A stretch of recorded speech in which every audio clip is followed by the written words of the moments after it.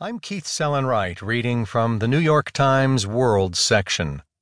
After deadly attack on Kabul hospital, everywhere was full of blood.